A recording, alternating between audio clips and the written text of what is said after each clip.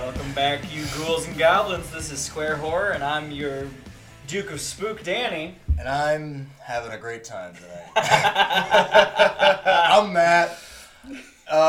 Man, what number episode is this? 3? This is our third. This is our third main episode. Man, spooky season's almost here, dude. I mean, in our hearts, we've started spooky season. Well, we started, but like, you can smell it in the air. You can feel it. You can feel it's sweater weather. It's sweater weather now.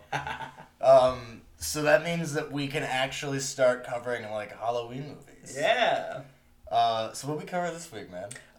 Today we're going to be covering our first two anthology movies with Trick or Treat and Scary Stories to Tell in the Dark. Yes, Scary Stories to Tell in the Dark, more of a book-wise anthology series. Movie-wise, singular. Trick or Treat is more of the anthology, but we'll get into that, what that really means. I think that this is also a good occasion because it's the first time that we have live guests in the studio. We have a live studio audience with us. Which will be fun to see how it goes on, and how they handle themselves. So first on the old agenda, the good old agenda, we got Trick or Treat, which if anyone that's super into Halloween hasn't seen, they must. It is a need to see. It is a holiday staple for me. This movie, so 2007, directed by Michael Dougherty. It's a horror anthology film that covers what not to do on Halloween. Yeah. Like how to not be an asshole. Like don't be an asshole on Halloween. Or else Sam will be upset. Or anything, you could be killed by werewolves or children? I don't remember what their deal was. They were just sick. They were, I don't know. So Trick or Treat is a series of vignettes that surround a small town's Halloween celebrations.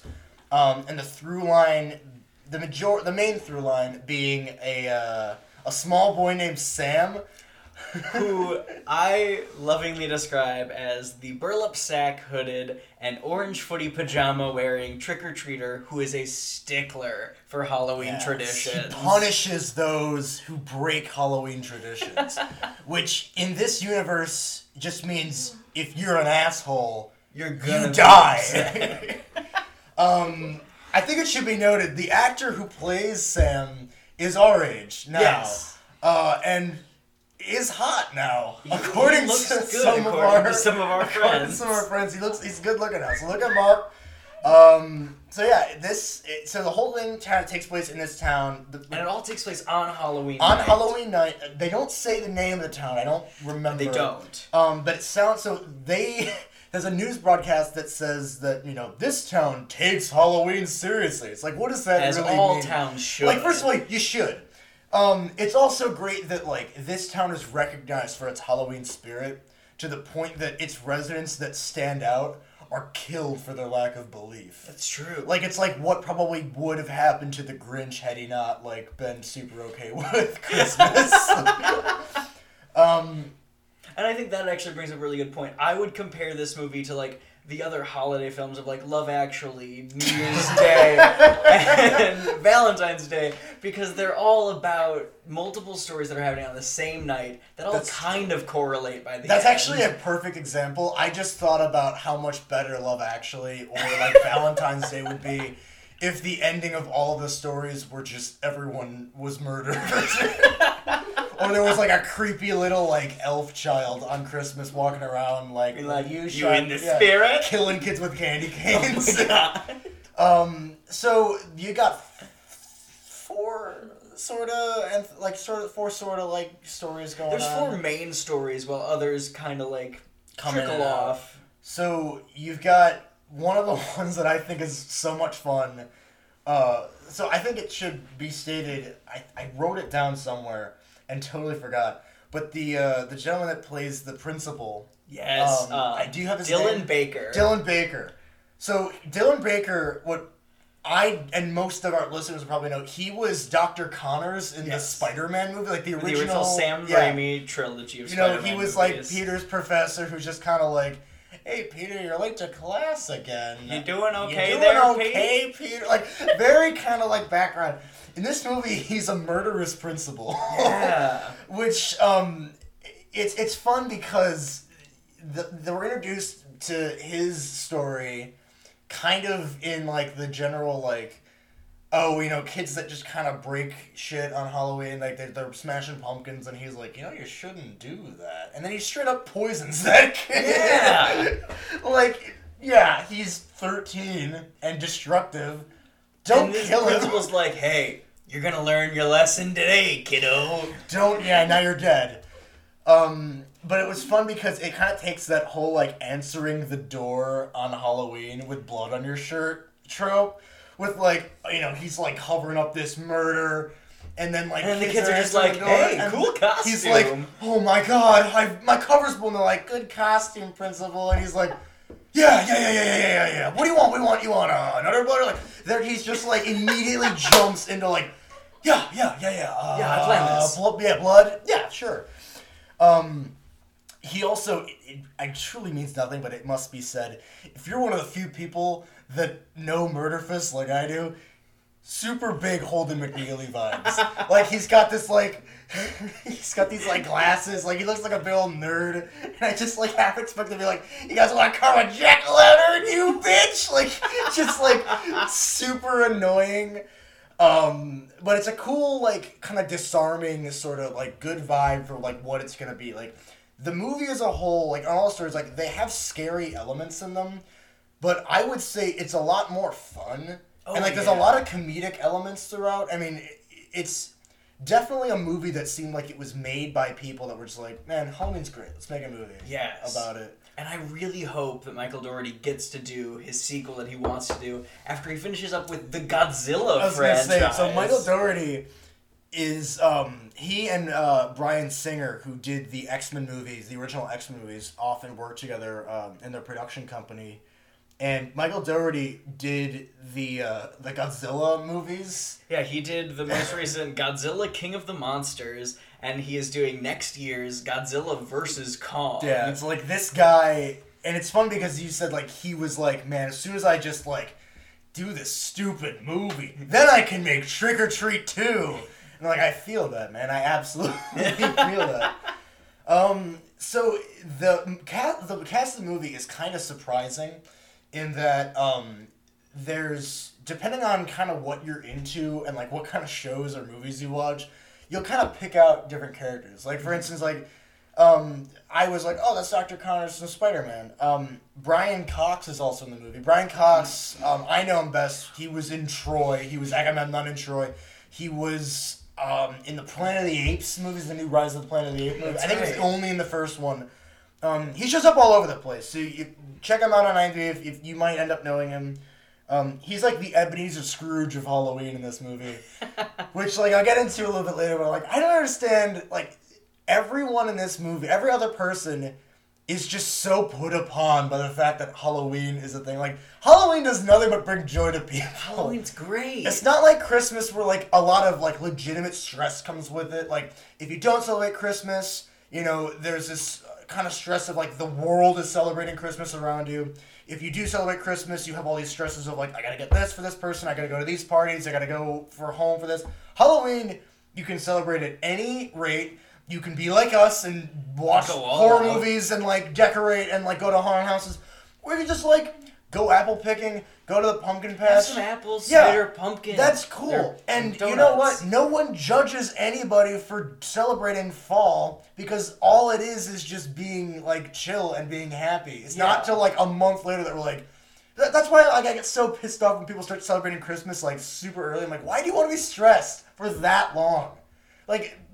Halloween's cool because it's just chill. It's a really chill holiday that you can really celebrate however you want. So it upsets me when people are literally like bah humbugging Halloween. I'm like, why? Because children are joyful to get candy? Yeah, maybe kids kind of suck, but you know what? Just turn off your like lights and like go to a bar or go to a party. Go somewhere not your house. And don't open the door if you're having a swinger party like they do in this movie. I think it was just because she was super drunk. I mean, like, yeah, but... Let's just don't, please. And this like bah humbuggery isn't even just like, old crotchety Brian Cox. It's like young, hot, blonde chick at the beginning of the movie who hates Halloween so much. She's like, I'm going to take out down all our decorations tonight. I'm like, Jesus, okay. And then even like the kid, like the girl that dresses as the angel, who's just such a horrible, horrible little monster. Jesus. She's like Veruca Salt from Willy Wonka. Of just like how, like, they're in the middle of telling like a badass, like we're kind of disjointed and we're going all over the movie, but like she's telling this like badass urban legend and it's just yelling at people, like being snippy about people getting like the details wrong. It's like, dude, get off her back. I'm telling the story. Like, relax. Like, what was her name again? Like, who cares? I don't know. There's something mean. Also to cover what else is in the movie, Anna Paquin, who's rogue in the X-Men movies, which is probably where Bryan Singer got her from. Yes. Is like, yo. There's also a year before she was in True Blood, which I know. That's right. If you don't know True Blood, it's a big vampire werewolf show. That's awesome.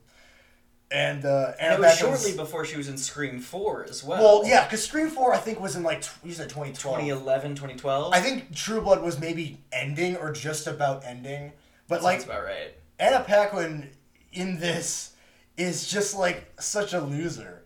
Like all of her like hot friends are like, go get a date. She's like, I don't know. Like it's like Marcy or something. Lame. Yeah. They're like, why don't, like they're all like literally like deliberately dressed as like slutty fairy tale characters. And they're like, go get a guy, Marcy or whatever. And she's like, I don't know, man. Like, I don't think so. It's fun. And I don't want to reveal the spoiler, but their story ends up pretty nice. Very fun. Very nice. And it also involves, what's his putz? The principal. Dylan Baker. Dylan Baker.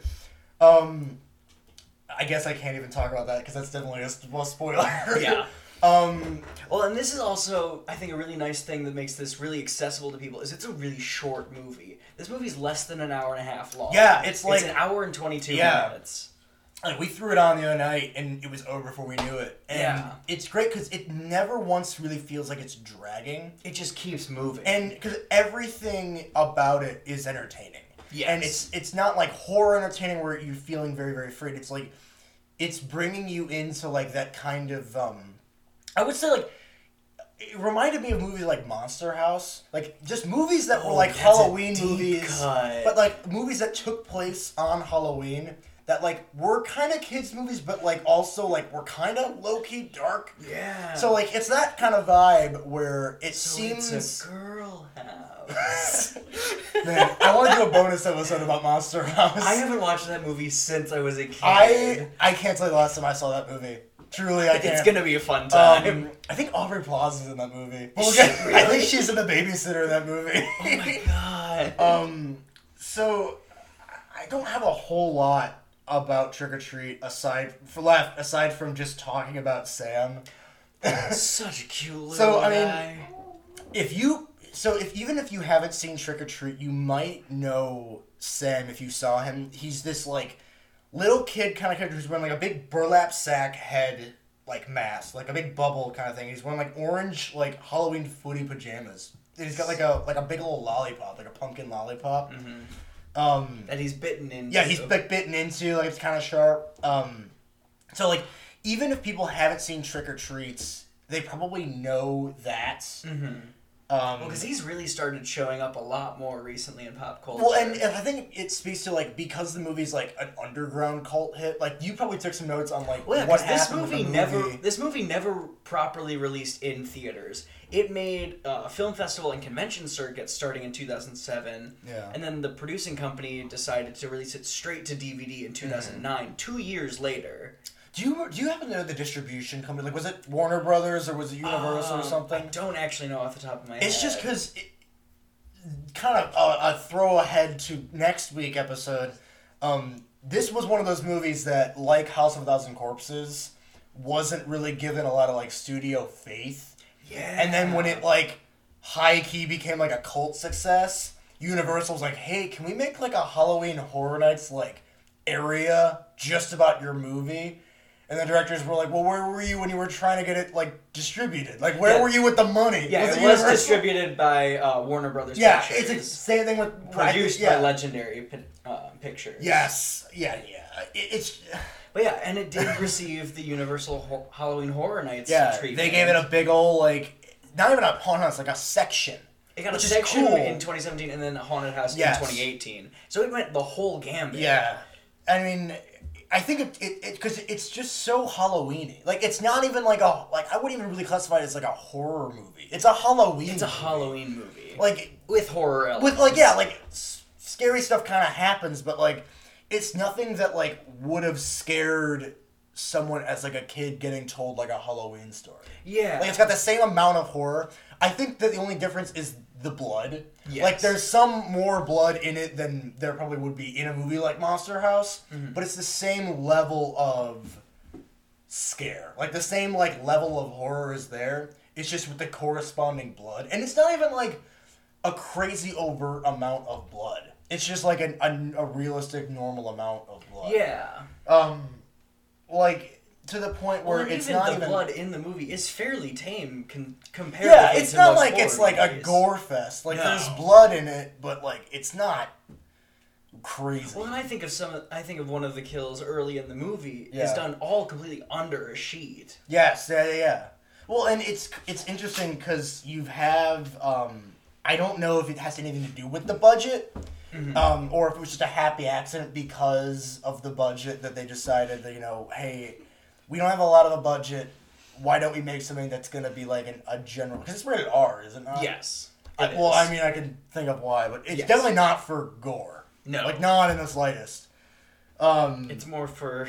There's boobs in it for 2 seconds. Content. Which, I mean, you can kind of see coming from a bit. So, like, if you have to watch it with kids, like, you know when to turn away. Yes. I think what one of my last things I'll say about this movie is just the cult kind of following that this has gained, to the point that because it's so synonymous with Halloween, that last year, the week before Halloween, I went to go see Motionless in White, which is one of my favorite Halloween-y bands, and it was the Trick or Treat tour that they were on. Like, the font was all in the Trick or Treat font, and during the show... they had a guy dressed as Sam come out and throw out candy, which is kind of awesome. Which is just so fun. And, like, it's the kind of thing that, like, it matches the vibe of the band, the show, and, like, the crowd, even if they don't know the movie, knows this character is kind of synonymous with Halloween. Yes. So, like, it's becoming, like, while, like, everyone is trying to become, like, the new slasher, like, Sam just kind of, like... happened upon Sam just walked in and like, said hi. If you go into a spirit store, you'll see like a Sam statue or like a costume. Like he's almost as synonymous with Halloween as like Michael Myers. Yeah, well, Michael Myers or Pennywise. Yeah, no, Pennywise now especially. But yeah, it's like, but this didn't have like the wide release and super like hype that like it did. Like this was just like a movie that people were like, "Yo, you seen Trick or Treat?" Like, no, and it's like. There's a lot of, and I think we can talk about more of them as we go on. There's a lot of Halloween horror anthology movies out there. Like Tales from Halloween is really good. Adam Green did some of the stuff on that. I think Darren Lynn Bousman did some about it. Like a lot of people put stuff together for it. You got like Tales from the Crypt. You got like the Twilight Zone, Creep Show. And like Trick or Treat is definitely not the first. It's definitely not the last. Yes. It's just like I feel like the most accessible. I would really agree with that. Which is why I think that it's so good. I would totally recommend it because it's a great movie to get you in the spirits, or to get you like you want to watch a horror movie but like you really don't want to be scared. Yeah. Because honestly, it's just a good time. It really is a fun movie. Like it makes you feel good and it makes you feel excited for Halloween. Like it's September currently. We watched it the other night, and it was like, man, I'm ready. I'm excited. Like, it's time. We gotta get into it. It makes me feel like the same kind of Halloween wonder I had when I was like 10.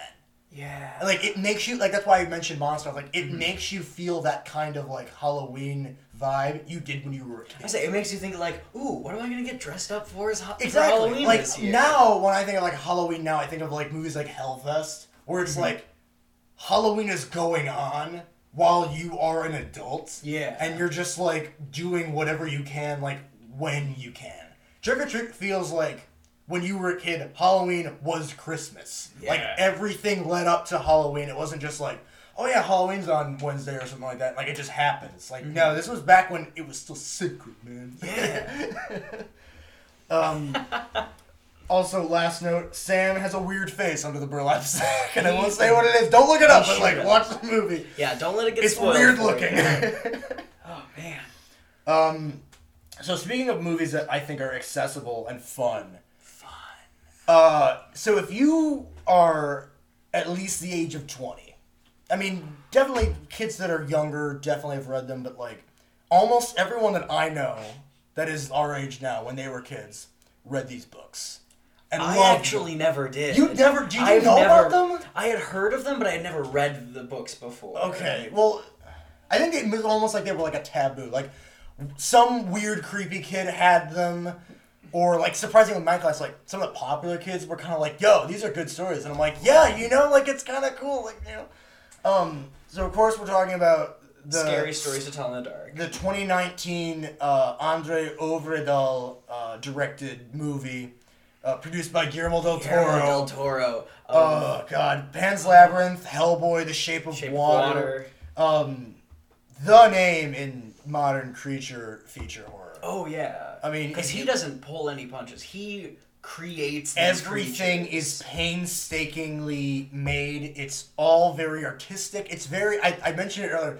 It was like if Jim Henson went, like, super goth. Yeah. Like, there's a lot of puppet stuff involved. Like, it's very... It's not human looking. No. It's very sci-fi. He's really good about making practical effects. And I think it's because it looks like how it would if it was real. Yeah. Like, it looks like a living thing that's just weird looking. The Scarecrow Herald, which is used in all of the advertising for this movie, he looks as realistic as they could possibly make it. I was going to say, I want to get considering into that. he's missing the stomach portion. So, to back up, Andre Ovredal directed this movie. He also directed Troll Hunter, which had a lot of creature stuff. Mm-hmm. The Autopsy of Jane Doe, which features Brian Cox from... Yeah. You saw that movie, right? I haven't actually. It's surprisingly very good. Okay. It used to... I don't know. I think it still is on Netflix. I think it was a Netflix original. Is still. Very good. Very, very good movie. And he's also signed on to direct Scary Stories to Tell in the Dark 2. Good. Even more scary stories. More Scary Stories to Tell in the Dark. So, quick aside. This movie was written by Patrick Melton and Marcus Dunstan, who I've become huge fans of, and not even really become. I've already been huge fans of them, but more so. So our good friend Chad, who used to be a grad student at Western with us, knows Marcus Dunstan. They were childhood friends. I think they grew up together. I don't know. I've only heard like third or fourth hand enough. I'd love to talk to Chad about this. Yes. Because I really want to know more about this to the point that, like, fingers crossed, if we could ever talk to him, it really would cool. rule. Well, because he wrote... So, Marcus Dunstan, and some of his projects, he has worked with Patrick Melton. They usually work together, but I know for sure that Marcus Dunstan has worked on the Collector franchise, like the Collector, the Collection, and the Collected, which is going to come out, I believe. They're starting to work on it. They're working on it right now. My personal favorites, he's written Saw 4 through the final chapter. He's written my favorite Saw movies. And he also created the Feast franchise, which I picked up the first Feast movie, and it's very... it's a ride. We'll watch it someday because it's a special breed. It's something else. It's a comedy that's like it's a very like Gorehouse like comedy. It's like a dark comedy. It's hilarious. And they also are. I think they're also signed on to write the next movie as well. I would hope so. It's not on their credit yet, but I don't think that they've even started making the movie's not really in production It's just yet. confirmed. So yes, the movie is based on the short story collections by Alvin Schwartz, and the art is by Stephen Gammell. And man, did they do that art justice. Even if you haven't read these books, if you've just seen a picture, if you can Google the art from the Scary Stories to Tell in the Dark books, it's weird. It's very striking. It's creepy. Well, and truly, I believe that why a lot of these books stuck with people so much is because the illustrations are freaking terrifying. Oh, yeah. Like, every single one of them is very, like, bleak looking. It's very disturbing. They're all very creepy. And that's why when I heard they were making it into a movie, I was like, hell yeah! Like, let's do it. Let's there's get like into literally it. hundreds that they can pick from.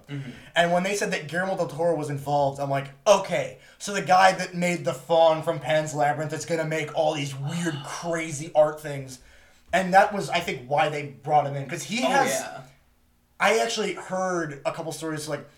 The actual art that Stephen Gemmell wrote, that he drew and painted for the books, is actually like, he did like art exhibitions. Like they are like actual pieces of art. And Guillermo del Toro has several of them. To the point that he has bought several of them from Tim Burton's nose, like under his nose. Like Tim Burton loves, obviously. Yeah. But Guillermo del Toro was like, no man, I'm not screwing around. Like I want this. So he was like me, if I'm ever a producer, where like the second that he got a whiff of a thing that he loved, he's like, let me do it. He's like, I'm in. I want to be, even if I'm not directing it, like I just want to help. Like let me do it. He co-wrote the scripts with Marcus Dunstan and Patrick Melton. And so that's just the background. It's like this is before the movie even was made. Like this is like the team we're going into this with. Cast-wise, it's almost entirely, like, young adult teen child actors. Yes. Who all just rule. They all kick really the well. hell out of this script. And I believe that it's half them being awesome, and it's half they wrote these kids not like kids. They wrote them like people, which is how you need to write. Take notes, Blumhouse. This is how you write kids in high school. They're not just generic, like, teenagers. They're, a lot of the times... They're just people that happen to be younger. So this movie takes place in the 60s, like the late 1968. 60s. In like the middle of like Pennsylvania, like rural Pennsylvania. It has to do with like the Vietnam War, like moderate racism, like absentee mothers, like a lot of like adult themes that are like thrust on these kids that they deal with crazy amounts of maturity, with an insane amount of like writing foresight. They didn't just go like, my mom left. Like it's nuanced. Yeah, it's like throughout it's the realistically integrated into the movie. And so you got Zoe Margetti, who's the main character. We just watched the movie. Stella, sorry. I looked at her credits. A lot of these guys don't have a lot of credits, but where they do, they're pretty notable. She was in the Annie remake with Jamie Foxx. Oh, man. And Cameron Diaz, I believe. Yep. So she must have been kind of younger, because she's, I believe, like, that was 5 years like prior. she's like 2 or 3 years younger than us. This movie is really recent. It just came out this movie came out last August. Michael Garza, who was in Mockingjay and was also in The Wayward Pines, which is I haven't watched, but I've been meaning to, but it's I've heard a lot of like very like Twin Peaks kind of Lovecraft Country vibes from this show. Okay. Gabriel Rush, who was in both Moonrise Kingdom and Grand Budapest Hotel. Yeah. So Wes Anderson like used this kid. So good for him. Austin Abrams, who's in This Is Us recently. Such a good show. Dean Norris, who's Stella's dad, who I can't remember his name. Henry in Breaking Bad? Yeah, he was in Breaking Bad. He's the cop from the first season of Breaking Bad. Well, then he was brought back for Better Call Saul. Yes, he was in Better Call Saul too. And then you got Javier Botet, who, if you've seen any horror movie in the last 10 years that has a like skinny, like creepy looking monster, Javier Botet played it. Yeah. So like he was in It as several of the monsters. He was in Slender Man as the Slender Man. He's been in Game of Thrones. He was Mama in Mama. He was Keyface in Insidious 4. I still haven't watched that one. He was the creepy demon thing at the end of Wreck. And he was the crooked man in The Conjuring 2. So like every most tall, skinny things you see in horror, Javier Botet played. Yeah. Like that is his shtick. Like he's one of those guys that got like Marfan syndrome, so he's got that like tall man, like genetic kind of thing where he's got like long arms, really skinny guy. And he's been in a bunch of not Panzer, but he was in a bunch of him and Doug Bradley are very similar. Yeah. They're in a lot of Guillermo del Toro stuff. Mm-hmm. And then contortionist Troy James, who was on America's Got Talent. Yeah. He's the jangly man. Well, and he did a lot of that stuff. Yeah, because practically. Because they were like, we want a guy that can do this in real life. So like they literally just put makeup on him, did a lot of CGI After Effects to make him look better. And they just tracked his movements. Yeah. So, to get into the movie, small town Mill Valley, Pennsylvania, in October 1968, Sarah and her friends discover the tome of Sarah Bellows. Stella and her friends. Stella. I'm sorry. A woman who died under mysterious circumstances and wrote down scary stories that come to life. So, for the purpose of this movie, like, the books are not, like, canonical. They're not, like, if the books existed in this world and then, like, happened. The books are kind of, like, if there was maybe, I think it was something like, there's got to be, like, over 150 stories among those 3 books. That sounds about right. Like, they kind of, as an amalgam, kind of come out in this book. Kind of like Goosebumps, like the Jack Black Goosebumps movies. Where they kind of just picked like 5 of them and we're like, okay, we're going to do them this is for what these we're going to movies. Focus on. And I'm glad they're doing more because there's so many more. There's so much to cover. I mean, there's well, like they even just like hint at the Wendigo. Yeah, like I can't remember. Like they have a couple of times that they check in the book to go like look for who's next or whatever. And I mean, I read all those books dozens of times. Like, I know these stories so that when they were like, oh, we're doing the Pale Woman, I'm like, oh, God. It's just so... We'll get to that in a minute, but the last thing that I have for background is filming location-wise, a good part of the movie is filmed in an asylum. So they're doing research on what happened to Sarah Bellows. She ended up in an asylum. And it was filmed at Pennhurst State School and Hospital, which used to be an asylum. That when I started going digging for it, fell down this rabbit hole of like... So back in the 80s, a lot of mental institutions were closed. Like their funding was completely cut during the Reagan administration, and they let out pretty much everyone just onto the street, which is where the homeless population is coming from. I don't know why I'm saying all of this. The point is, a lot of asylums closed in the 80s, so like a lot of them look decrepit, but they're not ancient looking. So this one closed in 1987, and I was like, oh, well, it's part of the big shutdown. No, it closed down because it was hella mean to its patients, had many lawsuits against it because like their treatment of the mentally feeble, they treated them all like potential criminals, they just went all out, like they were a bad place. Like they were not cool to anybody. And so, like, all of this, it's all just like history of eugenics, segregation, inhumane practices were made public. Oh, man. You know, a lot of the buildings were torn down. Most of it remains open as a haunted house, like, because it's quote unquote haunted. So they filmed it in Pennsylvania, like at this asylum for most of these scenes. And I remember, I think it was on Dead Meat when they were talking about the filming locations, that a lot of these kids were like, yeah, it's definitely haunted. I don't like being here. So that's all I have for background in the case of that. But yeah, like I said, a lot of it takes place in the 60s. And we're introduced to, like, I mean, they're playing Season of the Witch at the beginning of the movie. Yeah. And there's like this radio announcer who's always spooky throughout it. Yeah, like, they really didn't need... And he's not... What's creepy? He's not credited in the movie. Because I went looking for him. Like, I Googled him. I was on IMDb. I can't find who this man is. Huh. Why? Why did they do this? It's very creepy. It's, like, very, like... it's very ambiance. Oh, it's creepy.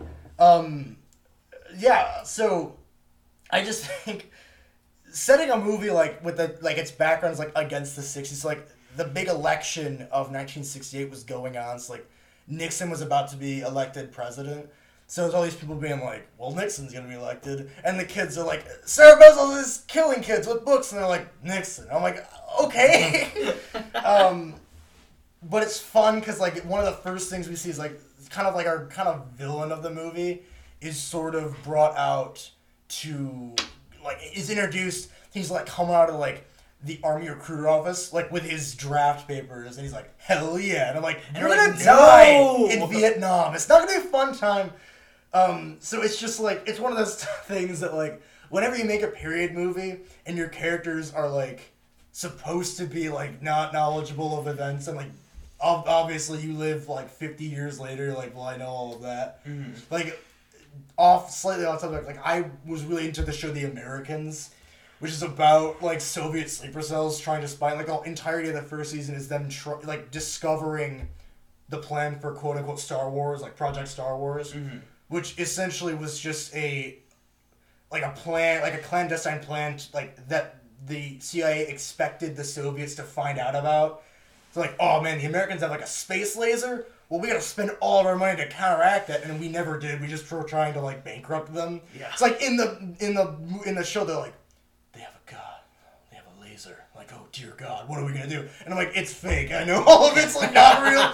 So, that's, like, the downside of period pieces, I guess. But aside from that, like, the vibe is very legit. Like, the drive-in theaters are there, cars, They're showing the drive-in, or they're showing Night of the Dead. It's like, it had come out, like, a year, because it came out, I think, 1967 originally. That sounds about right. And they're like, yeah, they're showing it, and they're like, oh, I can't believe that you saw this movie. And it's like, oh, yeah, I saw it, like, every night when it was out, like, a year ago. I'm like, could you imagine? Like, Night of the Living Dead just came out. That's, like, the era of this movie. Mm-hmm. Okay, so the monsters. Okay. So, of the stories that take place, there are four major monsters that kind of show up. Mm-hmm. You've got Harold, which is a story about a scarecrow that comes to life and kills the guy that always abused it because it was a scarecrow. And it's horrifying looking. Yeah. It's very creepy. And I found out the guy that the stunt performer that played Harold also played the Pale Woman. Oh, man. I mean, they just loaded a bunch of stuff on him. Yeah. And were like, go be creepy. So you've got a really creepy looking scarecrow that is 1-to-1 accurate to the illustrations from the book. Oh, yeah. Harold is a super famous story from the books. Like you said, it was used in all the marketing. Well, and I saw an article when the movie was coming out, like showing side by side the movie and the original illustrations, and they were incredible. They were the same. It was like the only difference was that it was just 3-dimensional, so it looked a little different because it was like just a real thing, and not a drawing. So then you have the corpse looking for its missing toe, played by Javier Bardem. Mm-hmm. And I remember the illustration for that story specifically is just a shot of its face and how detailed it looks. Same thing. Yeah. Like, I feel like I remember seeing the makeup artist like doing last touches on Boat's head, and Guillermo's with the like drawing, like making sure it's accurate.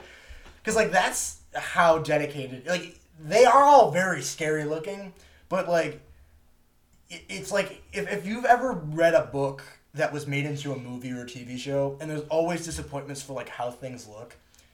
It could not be more perfect. This is not one of those cases. No, this is the opposite. Like the story, like and its character are in the movie, which is why I'm like I can't wait to see what other stories they do. Mm-hmm. Like I feel like they might even try to step up and take ones that are like weird, like just to see if they can do it. Yeah. Then there's the Pale Woman. Which is the scene that actually legitimately frightened me. It's spooky. Because it's not moving any quickly. It's not really it's doing. Just a casual it's just walk. Lumbering, and it's got a weird looking face. It's just a completely white figure coming at you in a completely red illuminated room. So this room. is when they were shooting in the asylum. So you've got long, like hallways, drenched in red emergency light. This kid's running, and he sees it at the end of the hallway, like very, like without much detail. Runs down another hallway, and it's there, closer. Every hallway he goes down, he sees it, and it's just getting closer. And it's horrifying. It is so scary. Well, especially because ultimately he ends up in between 4 doorways where it's coming from every direction. Even we went to watch, like, I knew it was coming, and I got chills. Like, just seeing it, like, before they even showed it to you, really, you can see a white mass walking down the hallway, and I'm like, oh, God, it's there. Here we go. And, like, it's not moving any fast. Like, it doesn't even, like, have a evil look on his face. It's just kind of vaguely smiling. Like, it's just like, yeah, I'm going to do my thing. It's, oh, God.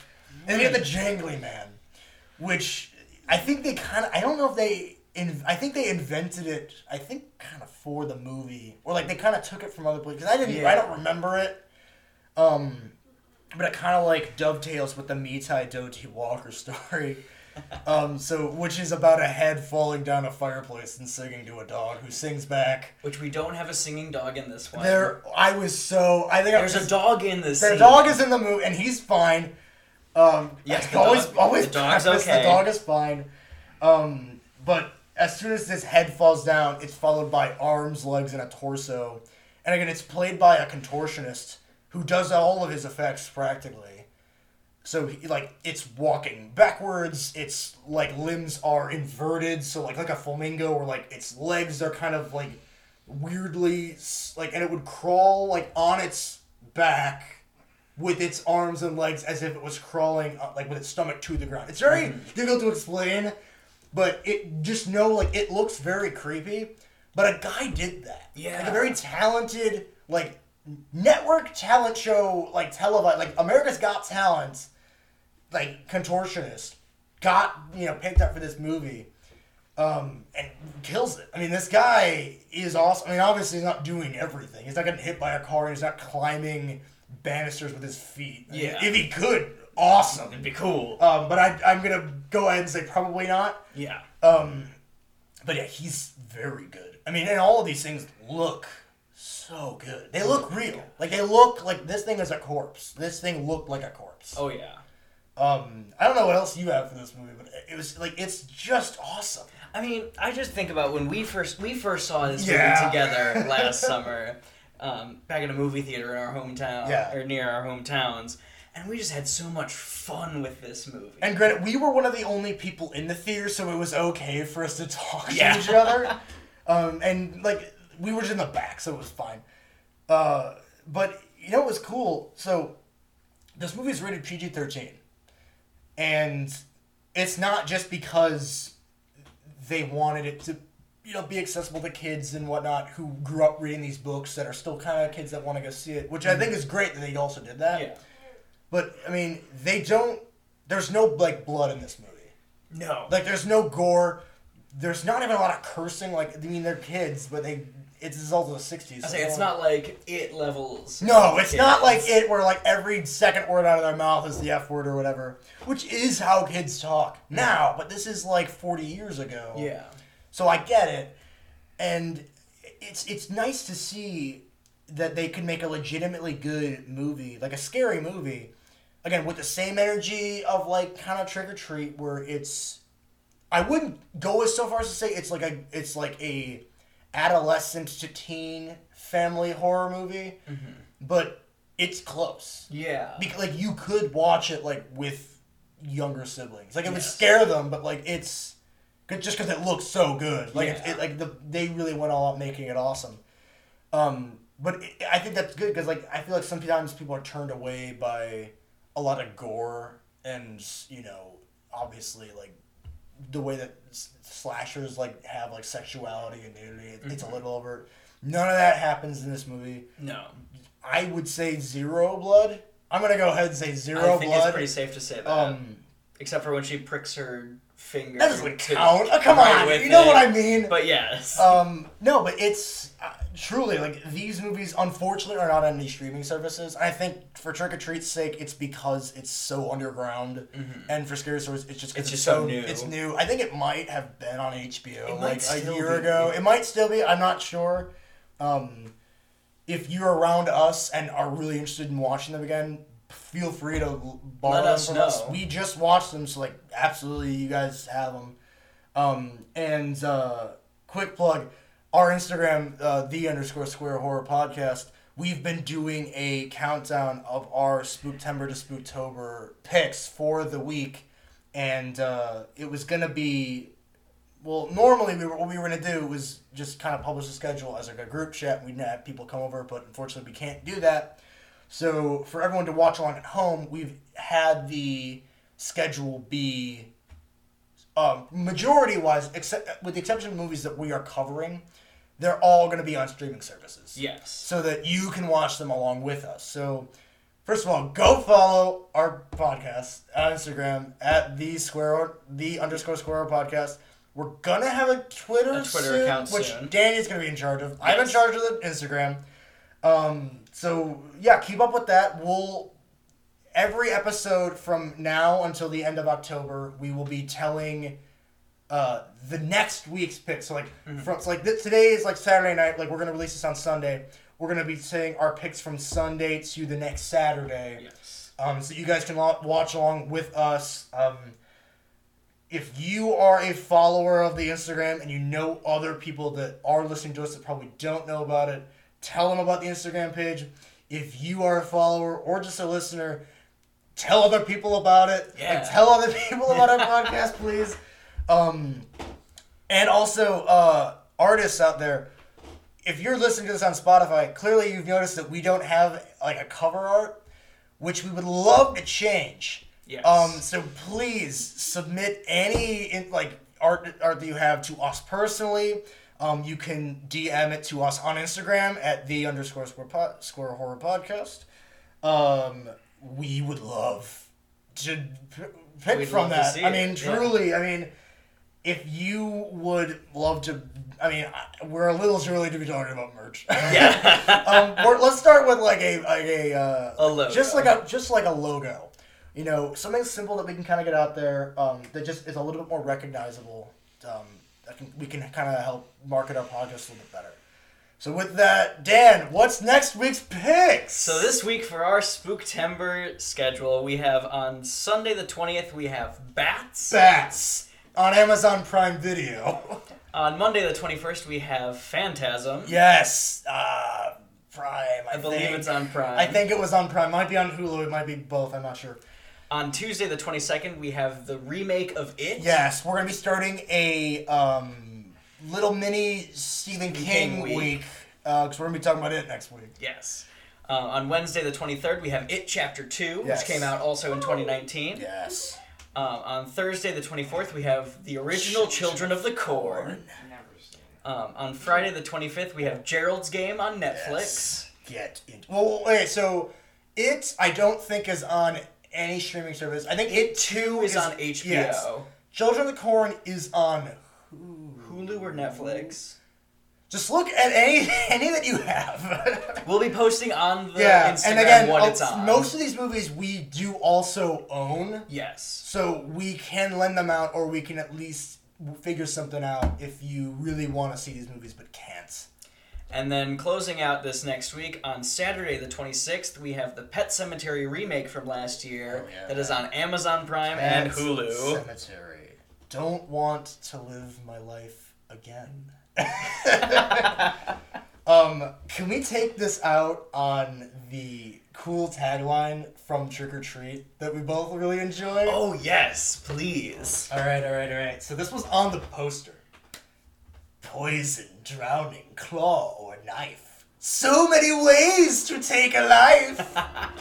You stay spooky out there.